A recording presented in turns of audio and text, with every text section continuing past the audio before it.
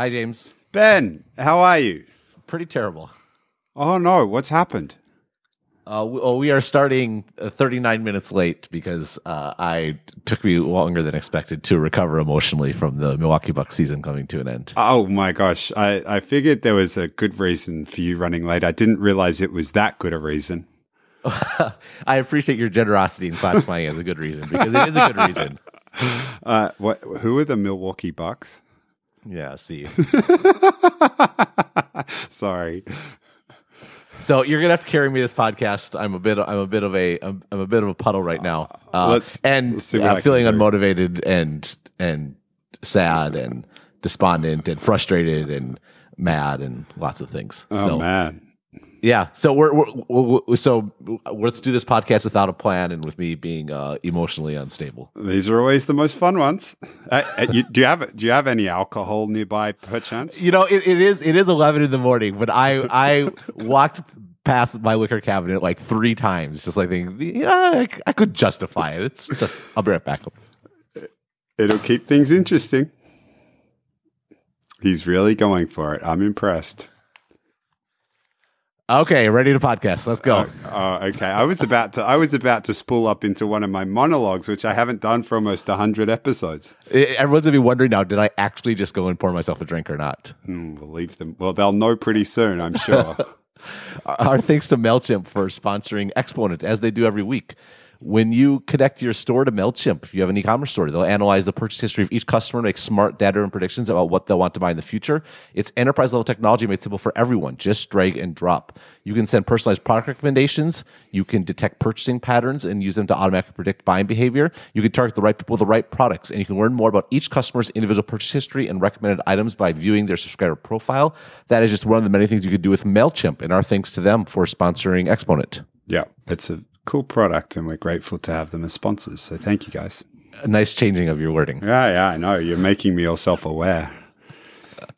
So I wrote about Google this week, and we could talk about that a little bit. I think one thing that I'm interested in is, in some respects, that was there's the sort of broader shifts. There's a lot of things that we've talked about, I think, over the 100. What number is this? 112. The 112. Yeah. The 112 episodes, and it really feels like the one that we just come back to again and again was like number 6 or 7. I don't remember. I'll have to look up which one it was, but there being 2 sort of related concepts. Actually, I don't know if this was the same episode, if it was 2 different ones.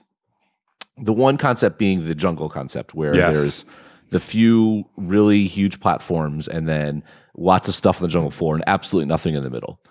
And the other one being the antitrust paradox that is raised by sort of aggregation theory. And we didn't call it aggregation theory back then, but the conundrum of companies being better, like Facebook being better, Google being better, and that being better leading to having more market power, and that market power being a factor in being better. Like that's what's so difficult about this, is that Google, the larger Google gets, the better Google is as a product. Gets more data, gets more input, gets more understanding of what's better, what's worse. And what does that mean for building a viable, thriving sort of market in the long run? Well, it's really hard because once these virtuous cycles take hold, they're almost impossible to arrest. And if you have one of these companies in the grips of one, it sucks all the oxygen out of the room for everybody else. So there's only that these guys are the only ones that are left in their respective markets. Right. And you know, the thing that's tough is to talk about Google. I think, a few years ago, Google got in hot water, appropriately so, for basically, well, this is an interesting example, for basically like scraping like Yelp listings and a few other sites, and then populating like their own sort of instant answers or like maps, things like that, with data that was basically collected by their sites. What makes this tricky is, I think the competitive antitrust sort of issues with that behavior are pretty obvious. But for me as a user, having better, more relevant Google search results is a good thing. Like I would rather just use Google or use Google Maps in particular than have to open up Yelp every time. And and so that's sort of the conundrum in a nutshell. Like that, their bad behavior made my life better in a way that usually doesn't happen with monopolies. Right. I mean, in the old world, when you had a monopoly, what would happen is you would instead of focusing on maximizing revenue, you would focus on maximizing profit. And the best way to do that would be to restrict supply to consumers, typically, and that would drive prices that consumers paid up. Whereas in this instance, the experience you receive is better because there's less clicking, it's more immediate. And I mean, I think if you step back and view it objectively, you can see where you want Yelp rewarded in some way for what they've done. But if you're a consumer, all you care about is the answer. You don't care who did all the hard work. I mean, you might care about it in theory, but when you're trying to find the restaurant that you want to go for dinner, if you can just you want to get to it as fewer clicks as possible. And that's what Google enabled.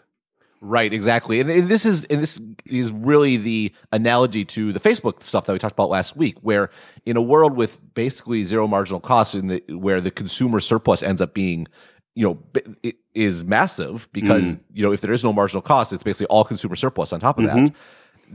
Where is the cost being borne? And, certainly in the case of Google, you can see in the long run, the potential cost is that there ends up being, if there were no Yelp, would there be the sort of product listings that Google, sort of borrowed to put it in a certain perspective.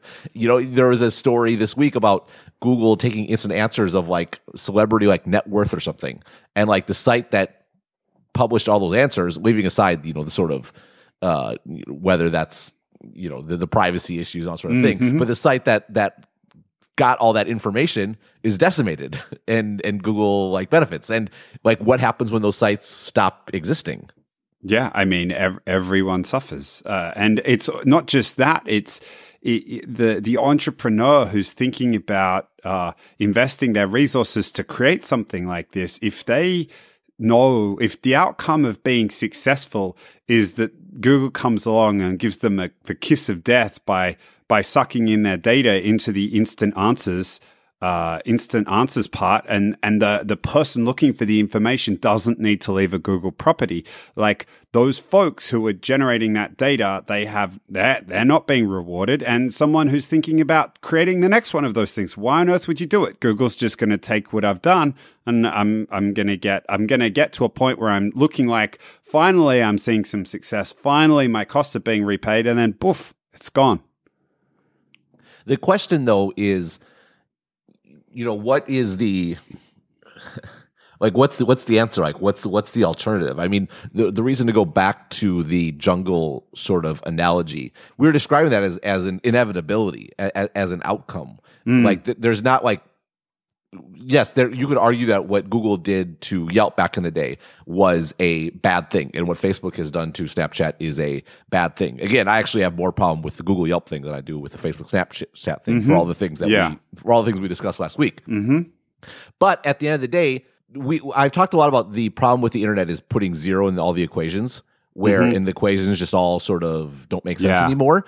And to what extent does that apply to the sort of just the proper organization of an economy sort of in the long run? It's an interesting conundrum, but there's perhaps a different way of thinking about it is that these two companies, at least when you think about Google and Facebook, are locked in to a certain extent a kind of, a battle for people's attention on the internet. And I think it's going to be challenging for an outside actor, government or regulator, to come along and say, hey, what you did was breaking this law. And it's going to require a whole new way of thinking about regulation. And we've talked about that, and it's difficult. But another way of looking at this is all those actors, existing in those various ecosystems, Google more on the open side of the web, and Facebook in its own closed ecosystem that it's kind of creating, relies on people inside of each of those ecosystems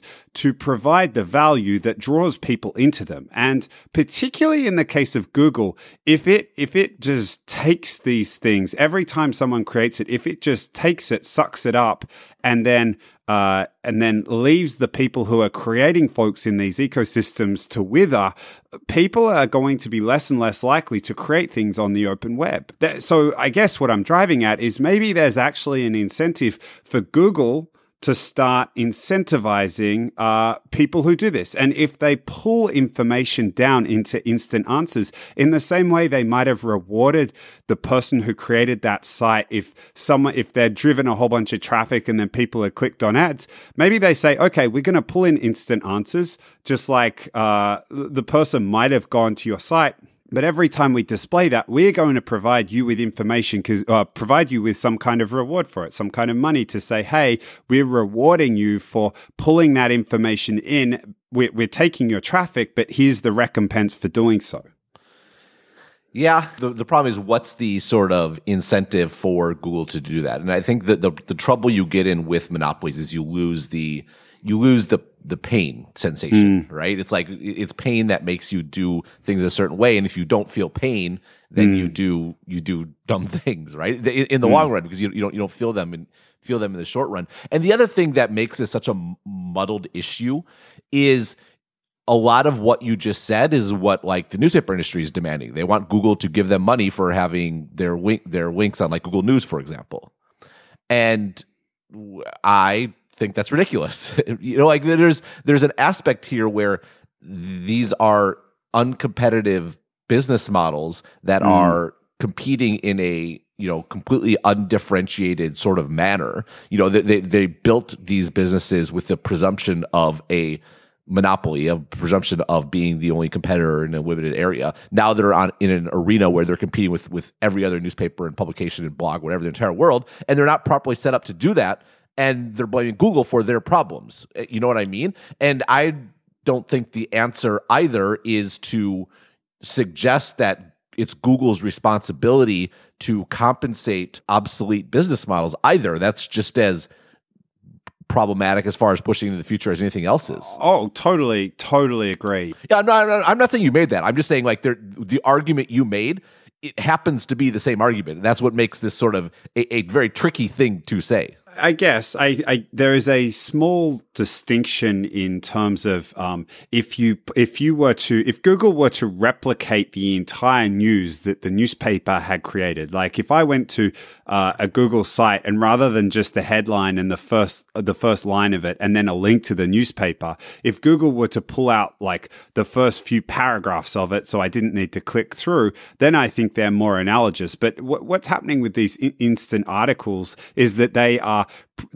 eliminating the need to click through. I think and I'm not saying Google has a responsibility to do it. I'm thinking about this from the perspective of competitive advantage. Like if you are starting to lose the attention war to Facebook on the basis of the way that the two companies are thinking about it, is there some way that they can set up a model where players in the open web are more likely to put content just on Google and limit it from Facebook in some way, for example, in order to get more of the attention back onto the open web? I'm not sure. It was just a thought experiment. Yeah. No, and that's why I'm pushing back on it, because I think it highlights there are no easy answers here. And the other sort of big story for the last couple of weeks has been lots of folks writing about rash of retail closures, of stores going bankrupt, of malls and stuff like that, which I thought about writing about it. Then I'm like, well, I think we basically wrote about this last year, both in the sense of it happening in some places, but also that clearly this is going to happen. And it's a great example of, to some extent, Amazon is becoming ever more dominant, e-commerce generally, and particularly Amazon.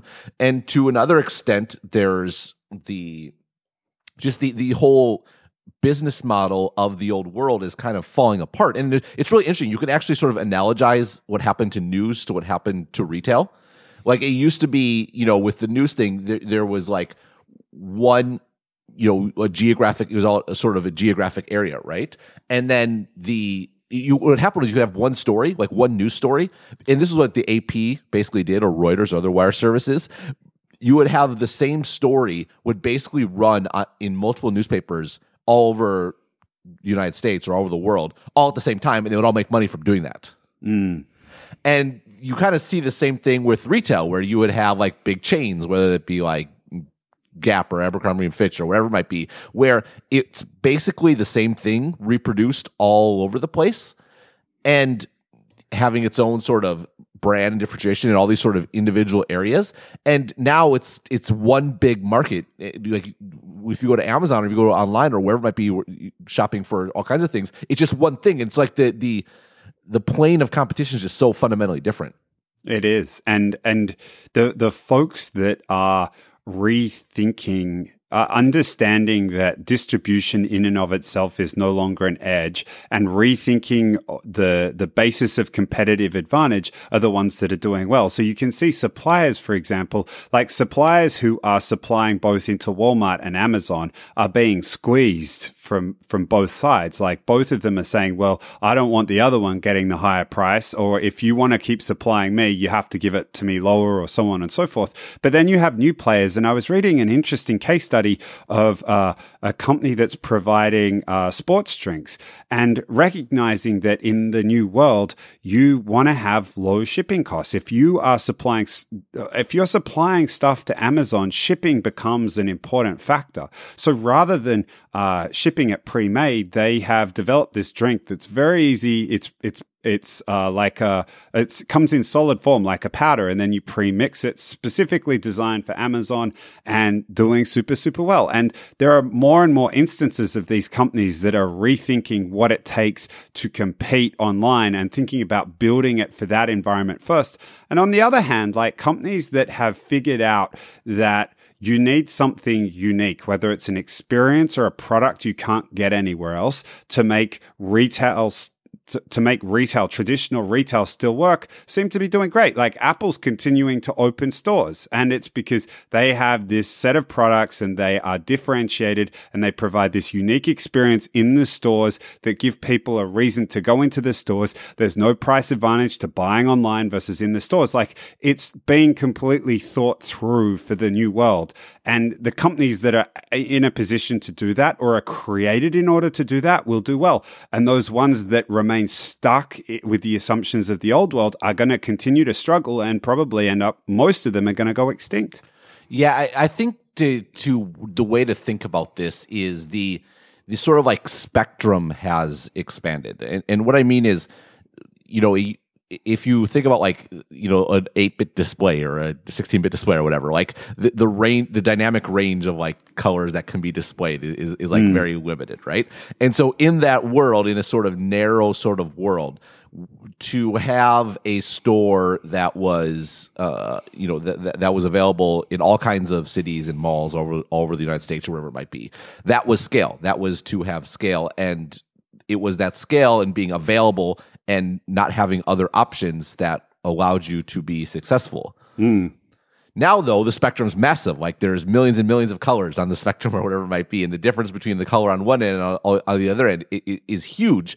And that just really changes the nature of competition. And I think your point about experience is spot on. There's no longer a being in the right place at the right time and waiting for customers to come to you, right? Yes. It's one thing to be the coolest store in the mall when all the teenagers are going to the mall to hang out. It's another thing to be a brand that teenagers or whoever it might be will actually seek out in the middle of the plethora of information that is being online and sitting around and being on Snapchat or Facebook or whatever it might be, whatever the youngins do these days. And to be able to cut through that it just requires something very fundamentally different than what was required previously. And you're right. It's very hard to see how brands can really adapt or companies can adapt when everything about them was built on a completely different paradigm. I mean, it's the same way that I like your color analogy. I wonder how many of the folks that are listening never actually experienced what it was like to just have a grayscale or. I know. I'm increasingly dating myself every podcast. I know. It's terrible. Yeah. Well, I almost didn't realize that was might be a problem for people who are listening. But you're right. It used to suck. Like it's similar to what happened with content and Facebook. Like, it was just enough that you were the best news source because people were just looking for news, or you. It was just enough that you were a source because yes. how many newspapers did you have to choose from? Very limited, but not only has the internet meant that you can choose from any newspaper, Facebook means that your attention is now being equally divided across all different areas. So it's news mixed in with news about your friends, mixed in with photos of the baby or whatever's all these things. And it's almost the same thing in retail. Like, you are not just about selling clothes anymore or selling this thing. You have to have an experience that is going to, in the same way, it's going to create, Facebook's algorithm is going to recognize that this piece of content, whatever it might be, is so engaging that it's going to raise it to the top. So when you log in, that's what you see. That's almost the approach you need to take to retail. It's not just enough to have a store and sell some stuff. You have to have something so compelling that it's going to cause people to think, I actually want to go there. Of all the things I can do, of all the places I can buy or spend my time, I want to take time out to go spend it there because of something. And it might be to buy something unique, or it might be for some unique experience. But you are competing against a whole range of things, many more than you were previously. Yeah, the other way to think about it is, and I think an interesting way to analogize news and retail is that news was always delivered in a bundle. It was, the newspaper was a bundle. There was, the news on the front page. There was sports. There was business. There was comics. There was the horoscope. There was, the crossword puzzle. There was all sorts of things that went into a newspaper. And that is one of the many reasons why it was such a compelling economic model. It's not just the geographic limitation. It's that it attracted a massive audience because there was something for everyone. And one of the other devastating impacts the internet has had on newspapers is not just the entire, you're competing with other people against news and distribution is free and all those things we talked about.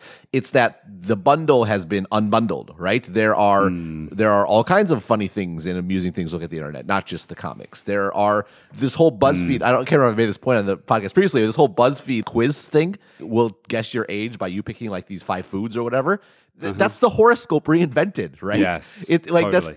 And people love it. They will click those things over and over and over again, but that means BuzzFeed has atomized it, atomized it. Yeah, thank you. And so it's been unbundled, and that's one of the same thing with sports, same thing with with news, same thing with business, same thing with all the parts of the newspaper. Yeah, No, sorry. You were taking a breath to pause, or maybe taking a swig of that whiskey that you have in your hand. Sorry. I was about to jump in, but I'll let you finish. Well, you see a similar thing, I suspect, particularly with something like a mall, where a mall had all kinds of stores and all kinds of things, the food courts and movie theaters and all that sort of stuff, to deliver a bundle that would attract all kinds of different people. And once you're there, you will partake in all the different things that are on offer. When it comes to buying online, though, it's very, very different. You have to go to a site. You have to search for something.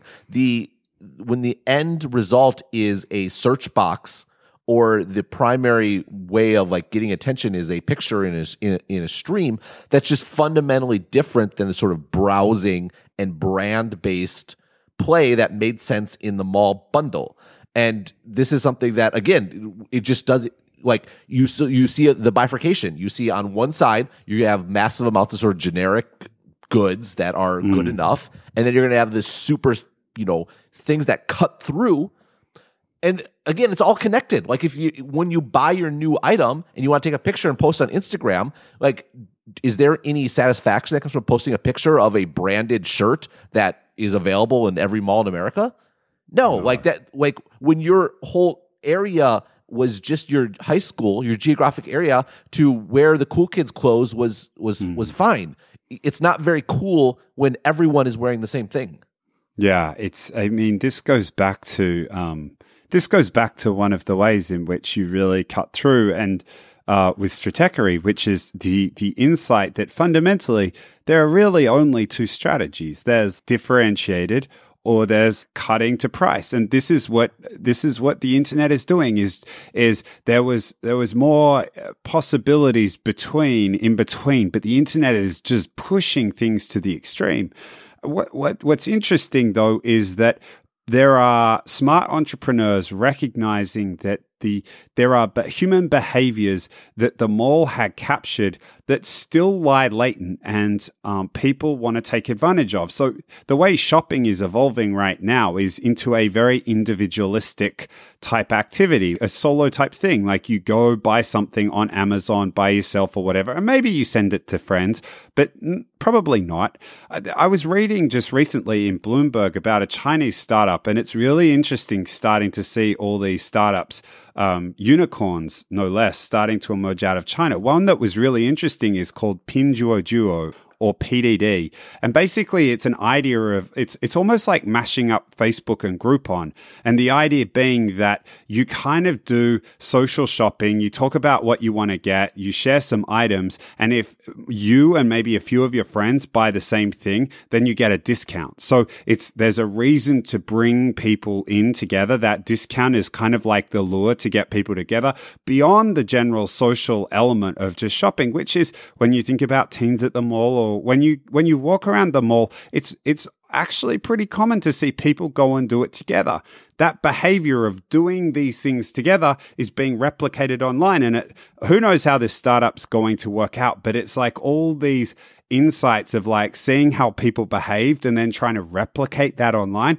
There are plenty of opportunities, and this is what's going to displace. Like this could potentially be the new Westfield, like a concept like this. It's interesting. I mean, I suspect that the communal aspect will be in a different place. I mean, the one thing that's really interesting is some of the retailers that are doing very well in this environment is like TJ Maxx and like Marshalls and ones like that, and online an equivalent would be something like Wish. And these are the sort of discount retailers where you go in and it's like name brand stuff, but it's all like, off season or overstock or whatever it might be. And one of the reasons I suspect they succeed is not just there's an aspect of they save money, so it's low price, and there's also sort of it's an experience. You have to go and you have to search out something. You have to find something, right? It's a challenge. Oh, don't underestimate that. Like the whole dollar store, that like it was built on the idea of a treasure hunt, which is like you never know what you're going to find when you get there. Right. And again, that's not to overstate that. Certainly lots of people shop there because they're, that's all they can afford. And I'm not trying to say like glorify that, say that that's a great thing. But there is some aspect of they enjoy feeling like they got a deal and like, the thrill of the hunt, like you said. And, you see that sort of behavior. Again, Wish is a really interesting example of it here, where they have all kinds of these just crazy amount of products, some of which may or may not be, entirely worth it, but they're all super cheap, and you'll never find stuff like that anywhere. And it's a big hit because people like finding it, and then the communal aspect is the show off, right? It's the reveal, it's the Instagram photo or the Snapchat story, whatever, that shows what you got, and that sort of displaying aspect. I don't know. I'm not a teenager. I don't have a teenager yet, thankfully. But it is fascinating to think about how that shift may or may not have occurred, and what's sort of driving it. Yeah, but and the people that end up making the money are the ones that get to the fundamentals of human behavior, because we don't change, and the jobs that we have in our lives don't change, and it's just the outlets for us being able to accomplish what we hope to achieve, like they change. And if prices start shifting, or there's a better range online, or there's a way of revealing to all our friends at the same time what we purchased, and we can get the feeling of more social gratification from doing it that way as opposed to shopping in small groups, then people's behavior will start to change. And it's those folks who recognize that the needs, the jobs they haven't changed. It's just like, I can provide a better way of getting the same thing done. Those are the folks that end up making lots of money around this stuff. And what's interesting is, I mean, you kind of hinted at this earlier, but this is similar to the sort of thing that happened to news, where you end up with a bifurcation between just bog standard, everyone kind of gets the same sort of thing. You have to deliver it at a low price at costs, which is the vast majority of news, and you achieve by getting scale and having lower costs and understanding the data and virality loops and all those sorts of things that companies like BuzzFeed do, which we've talked about. And on the flip side, when it comes to retail, that's, certainly Amazon is making, like, Amazon's apparel sales are, I don't even realize it, like they're huge and growing super quickly. And you're going to see, that. But on the flip side, you can be very differentiated. You can cut through because the internet makes that possible. In the case of retail, same thing. You can cut through, and also the payoff and the desirability that you get from that is changed by social media, is changed by the show off. But again, you're right. The bigger picture is the dramatic pushing to the extremes, and all these companies that were in the middle, predicated on a different world with different distribution mechanisms, with different constraints, are all in trouble. This is something that you've brought up as well, which is all these things this ecosystem in the old world is all connected, and you start picking at it, and it's going to be interesting to see how the whole thing falls together. Like, you've got media, which is where all these brands used to advertise, and that's slowly starting to change. Well, it's changed pretty dramatically, but some of these big brands are starting to change.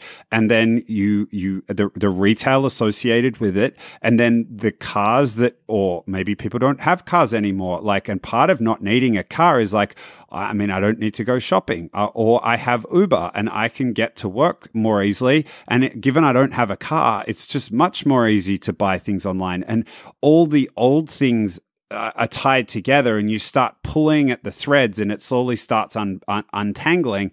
And in the same way, all these new things, without even realizing it's happening. Like, there's no one sitting there in Amazon talking to Uber about, like, the effect that they're having and how there are all these synergies between the two things. But the nature of these, and as they're springing up, and as the fundamental technology, things like mobile and the cloud are enabling them, they're like springing up together and creating a whole new set of assumptions for people to operate in. Right, and this is where the assumption question is interesting, and where this almost comes full circle, is this idea, this jungle idea of there being the really big platforms, of Amazon handling distribution by and large, of selling all the super cheap stuff, and then there being a platform, whether it be Facebook, whether it be Instagram, whether it be Google, whatever it might be, for the individualized differentiated sellers, whether that be news, whether it be retail, whether it be whatever, to sort of be featured, right? I mean, the thing about Stratechery is all the things that work in media are to my benefit, right? So for me, social media is the best marketing channel ever. It's amazing. Like, I get, what's the whole reason why social media companies are valuable? Because all the content, which is super expensive to create, is created for free. It's amazing, right? I get the same thing. All the advertising and marketing that you used to have to do to make people aware of something, people do it for me for free. It's phenomenal. And it's going to be the same thing for these little clothing sellers or jewelry makers or whatever it might be. And you can see this world, like a future world where you have big platforms taking care of all the stuff that is best done at scale, enabling the little guys to pop up.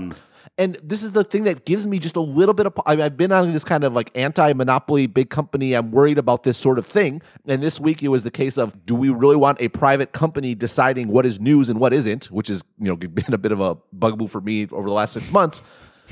But at the same time, when you think through the economics, and yes, monopoly, like in the old world order, monopoly is kind of obviously a problem. But it's actually not totally clear that it is in the future.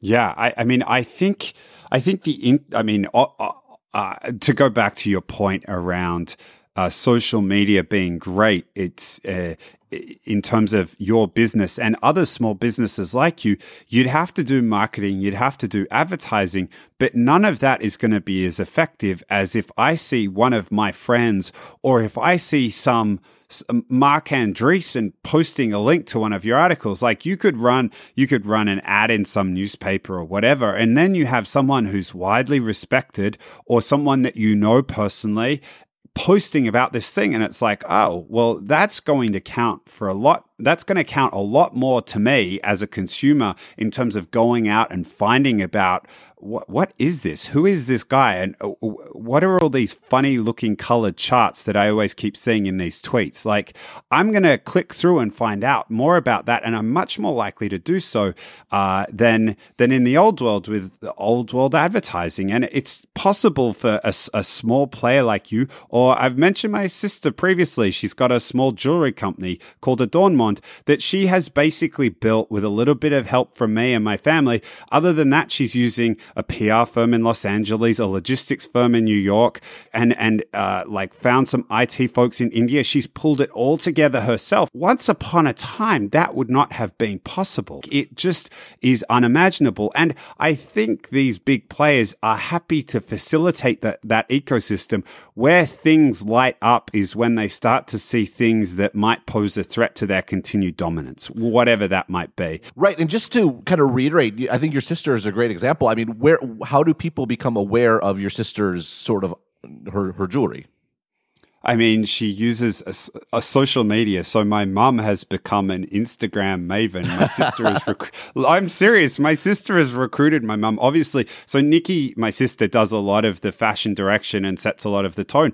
But she's got my mum involved in Instagram, engaging with people, talking about stuff. When people post stuff and tag her, like, mum's in there talking about it. Like, it's kind of crazy. But like social media, and then building relationships with influencers. So there are folks on Instagram and other social networks that have vast followings, and you start to build relationships there, and they wear the jewelry, they tag the jewelry, more people find out about it, they want to recreate the look, and away you go, and it just keeps spreading and spreading and spreading. So here's the question.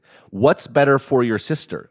Is it better to have a large dominant sort of network like Instagram is, that's so dominant it can tack on some Snapchat features and run roughshod all over it? It's actually good for your sister, right? Totally. You didn't have to answer the rhetorical question. This is because you're absolutely right. This is one of the things that we've talked about in terms of creating advertising network. Advertisers, whether it's creating brand or whatever. I mean, if you're doing direct response, you're really at scale, you can afford to arbitrage between the networks and find the ones that's giving you the best effective ROI. But particularly when you're doing more brand type advertising, and particularly when you're resource constrained like a small entrepreneur, you have attention for one, maybe two of these networks. You don't want to have to split your attention between 10 or 15 of them. Like, you haven't got time to. What was the name of that Twitter competitor that you paid for? It launched a little while ago. App.net. I remember some wag said, "Oh, great, another feed to mouth." And it's literally that. It's like, you don't want to have to like keep focusing on all these feeds to stick stuff in. You just want to create something.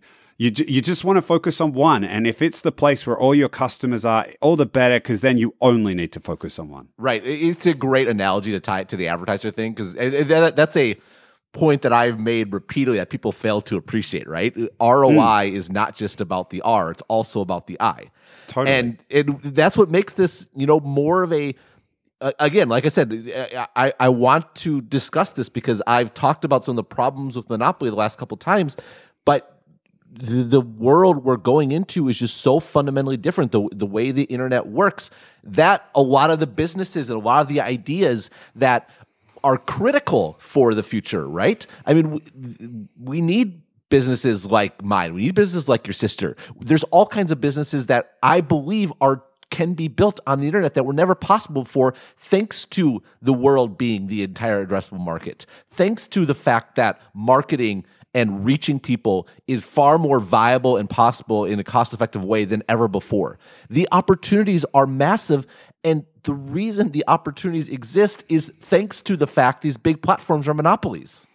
It's true. Now, there is one important caveat here, which is she's focusing on creating content for one platform. Don't get me wrong, like that makes her life much easier. She's also engaging with influencers on one platform, but she's not buying ads on that platform. So because she's a relatively small player and this is the approach she's taking, she's not going to be subjected to the downside of what the monopoly might bring, which is restricting advertising supply, therefore artificially increasing the price of what advertising might be. So I feel like that's an important caveat to note there. That's my whole point, though, is the future are the folks like your sister. I mean, I strongly believe this. I believe there are all kinds of businesses to be built on the internet, serving unique niches that were never possible to be served before, were never viable to be served before, and that we will look back, just like we look back in the, you go back to when 98% of people were farmers and now 2% are. All those people aren't just sitting around today. The number of jobs that we created and tasks that now need to be done, it's amazing, and I'm confident. I believe that will happen in the future, and I think a lot of those are going to be impossible to imagine because they will result from identifying crazy niches on the internet where you can reach all these kinds of people. And it will be critical, and so many of these folks benefit that they can leverage social media, that they can leverage Google, that they can leverage Amazon distribution, right? Imagine starting an e-commerce company tomorrow. Yes, all these VC-backed e-commerce companies are in trouble, and rightly so, because Amazon is so dominant. But just as VC-backed, I would argue VC, putting VC into a news organization is a challenging proposition. But being polite there. But to be an individual when it comes to content is pretty great. I mean, speaking for myself, to be an individual when it comes to e-commerce, all kinds of new opportunities. I mean, it's interesting, isn't it? Because there are definitely opportunities that used to exist that don't anymore. And there are now a whole bunch of opportunities that never were possible that are now possible. And I think it's almost like, in terms of these massive trees inside this rainforest are going to have an impact on what grows around them and the nature of things that grow. And there used to be a series of tall trees, like big multinationals like Walmart and so on, that existed, and that they had their own ecosystem. And I think part of what folks are struggling with in this transition is that they're trying to perhaps build businesses that they were able to build in the old world, but don't necessarily translate with these new gargantuan trees casting all this shade. And right. You think about it, if you're trying to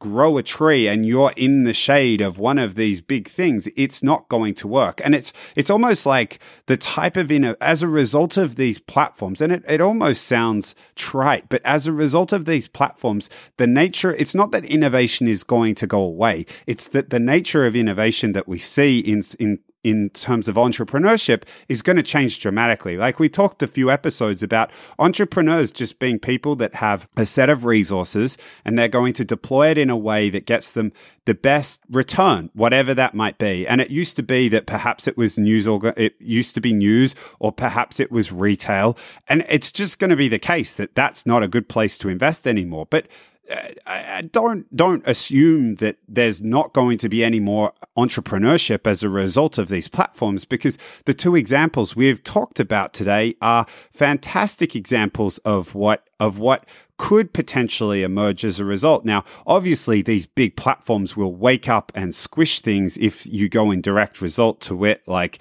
if you are going to be a Snapchat going after Facebook, they're going to react.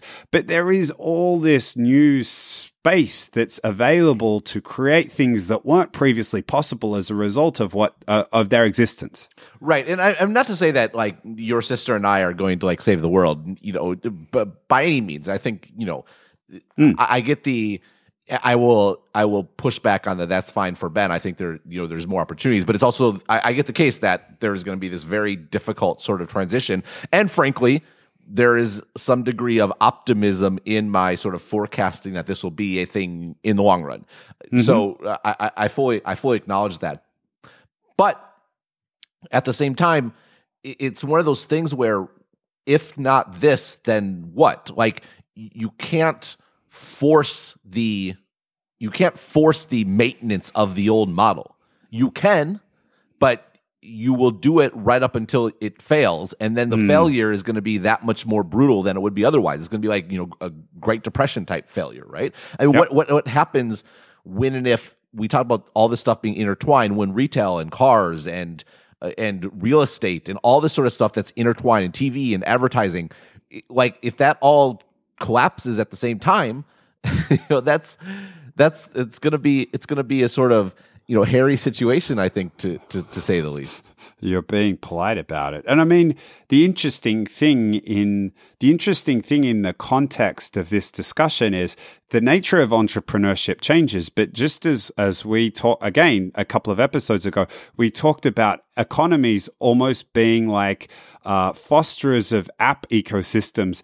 The nature of what it is to be in a society that's going to foster this type of entrepreneurship in the future is perhaps going to be different from what it looked like in the past. Like it's going to be not to anchor too heavily on two data points, but you're in Taiwan and my sister's in Australia, and both of those countries have nationalized healthcare. It enables people to go out and take a risk and do these things by themselves, right? And what's interesting, the other topic that we have. Sorry, I just totally interrupted you, but I just go for it. The degree with which you interrupted me makes me curious as to what you're about to say. Well, the other thing, what's really interesting to think about is what is the thing, and we'll limit this to the United States. Obviously, other countries have had their national health care. And again, we've highlighted in a previous episode, it certainly is thought-provoking that we have not seen an alignment with sort of entrepreneurial activity and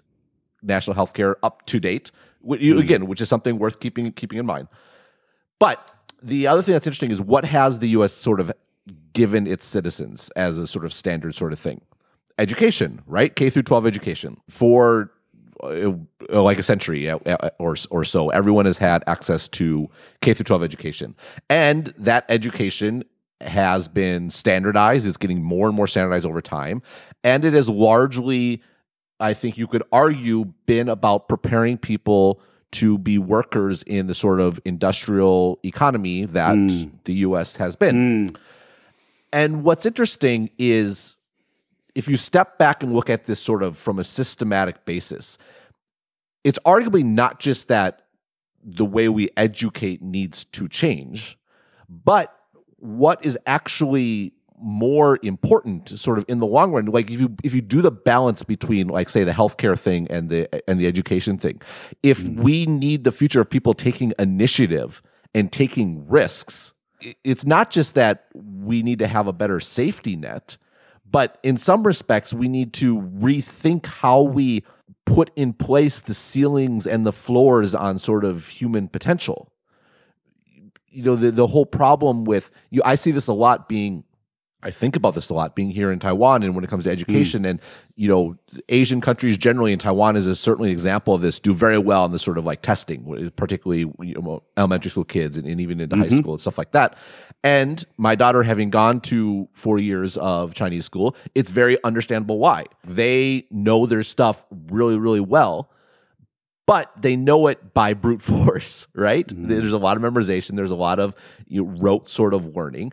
And what's good about that is you have a very high floor. Everyone, even the sort of like dumbest kid, I mean, no offense intended, that probably sounds bad, but is going to come out of your typical Taiwanese school with a pretty solid level of math and Chinese literacy, relatively speaking. Again, a big problem in the schools is addressing kids with a sort of special needs and learning disabilities. So setting that aside, just your typical like relatively normal kid is Average. Going to come out. Yeah. Again, we're getting a sort of hairy area, but the risk though, and one of the reasons why my daughter next year is switching to an American school with more of an American style of education is I am concerned about the sort of stifling that comes from having the high floor.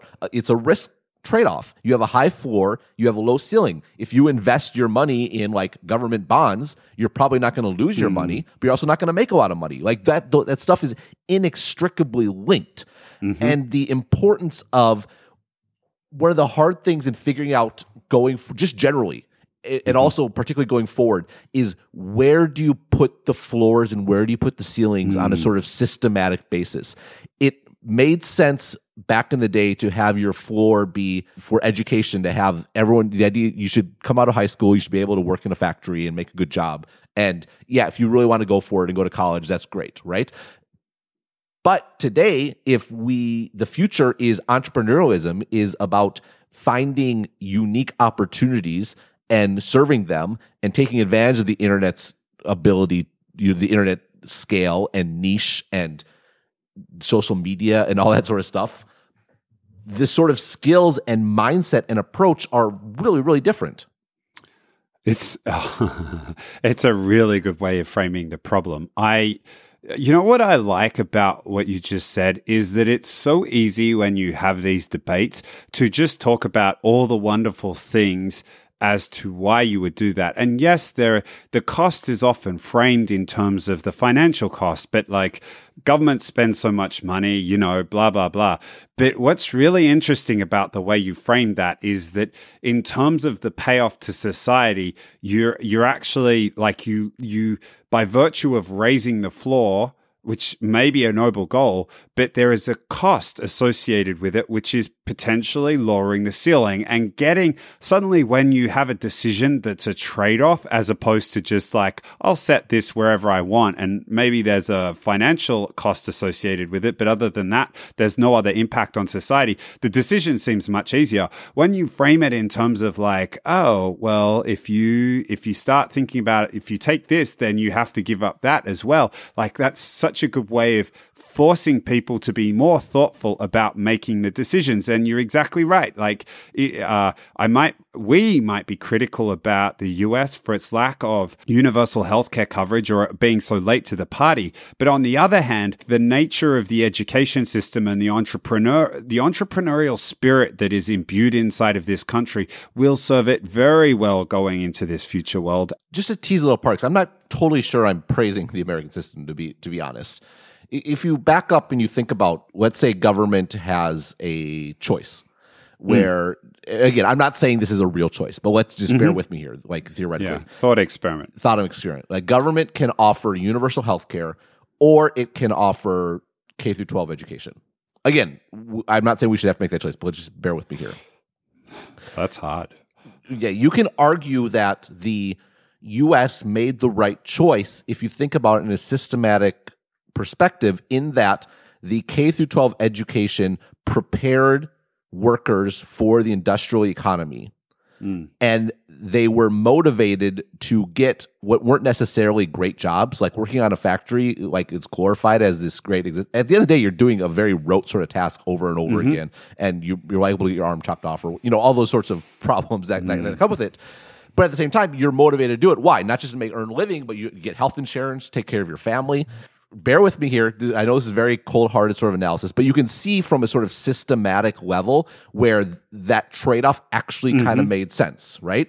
Again, not saying there had to be a trade-off, just bear with me here.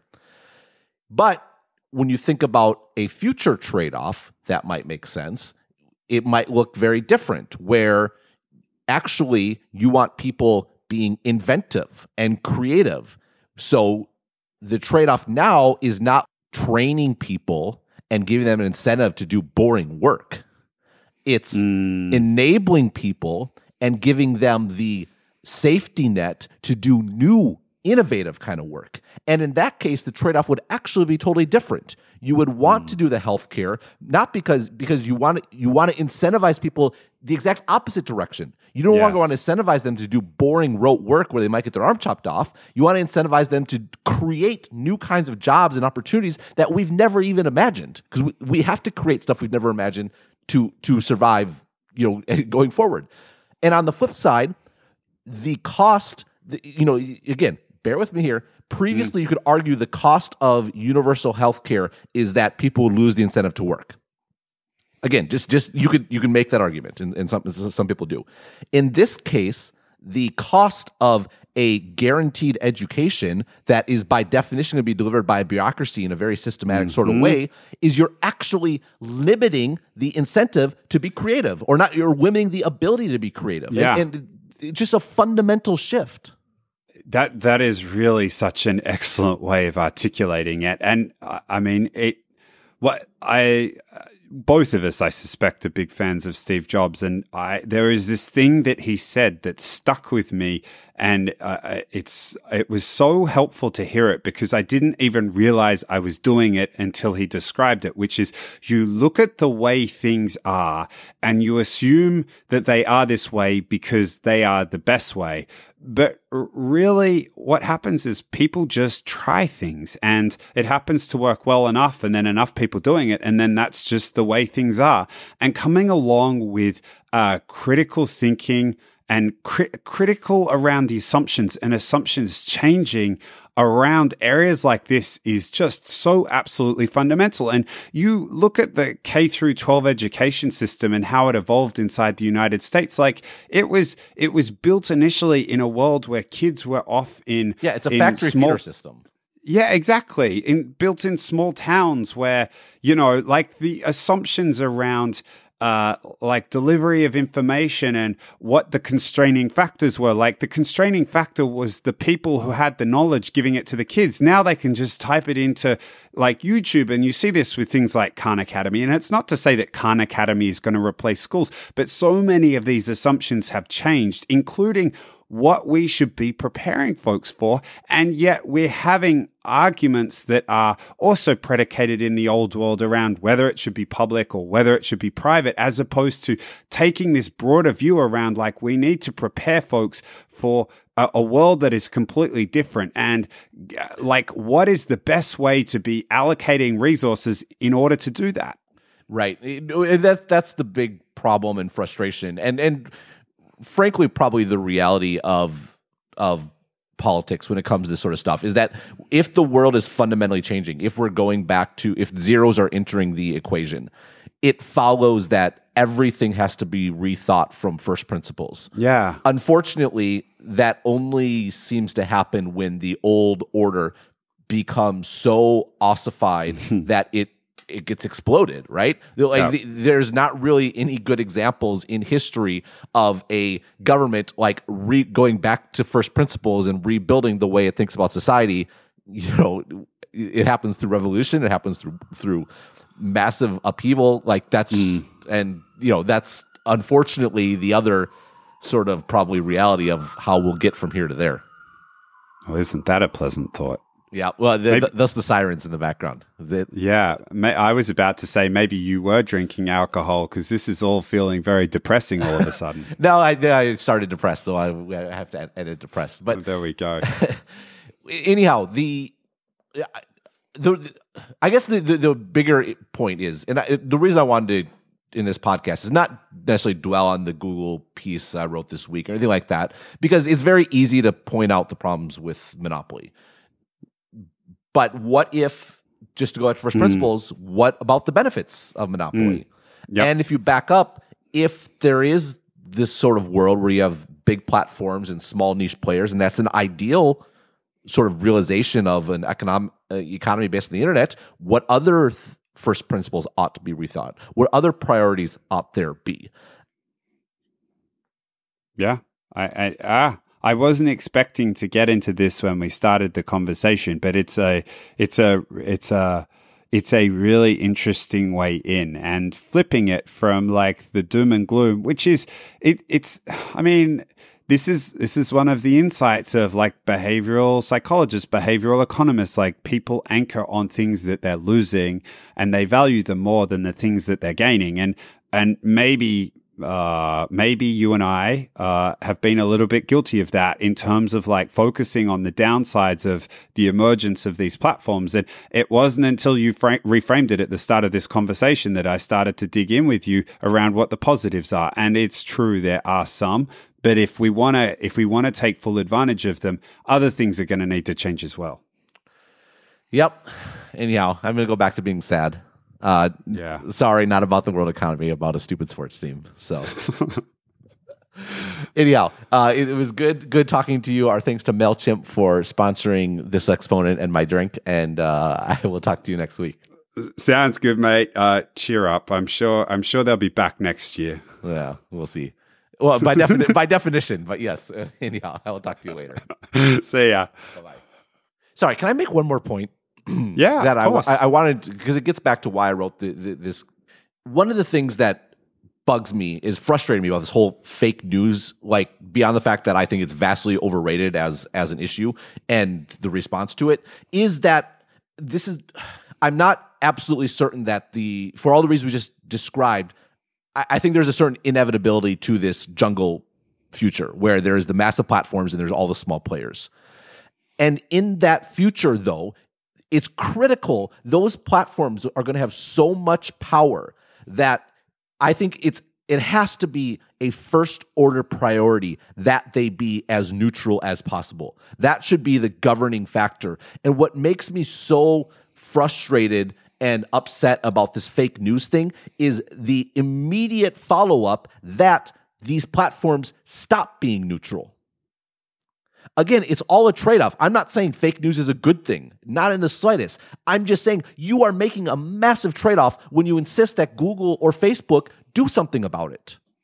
This is where my discomfort is. Again, I can envision a world where actually the optimal outcome is that Google and Facebook and Amazon are these sort of dominant players, and we find a way to make it work. But if they are dominant, by all means, can we keep them out of subjectivity, please, to the extent that is possible? And yet, it's not like Facebook and Google started being political, or at least overtly political, and everyone's like, they're being pushed on by the media. They're being pushed on by all these folks saying, do it, yes, do it, take an opinion, leverage your power.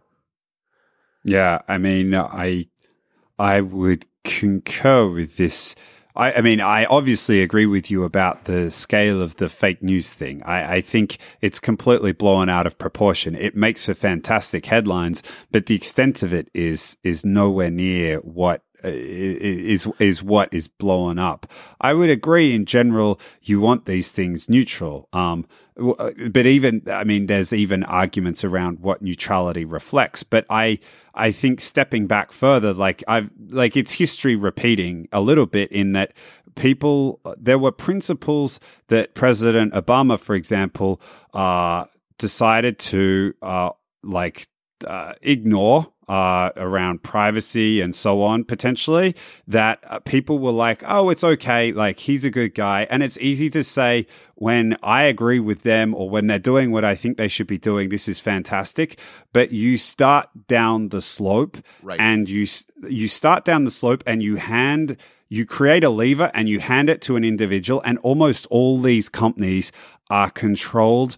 The capital structure of them is such that they have founders at the helm, and those founders effectively have absolute power. You are creating these levers and you're handing them to these founders, and it's great when you agree with them, but inevitably you're not going to agree with them about something. Just as we documented the rise of Murdoch from this kind of idealistic guy saying we should have lots of competition in newspapers to what we see right now. Like, you don't know that there's not going to be a similar transformation around one of these moguls. And if you really want them holding these levers, I'm with you on that. I think that sounds like a terrible idea. Right. Exactly. This is not to impinge anyone at Facebook or anyone at Google, who I think are all, by and large, good people doing their best.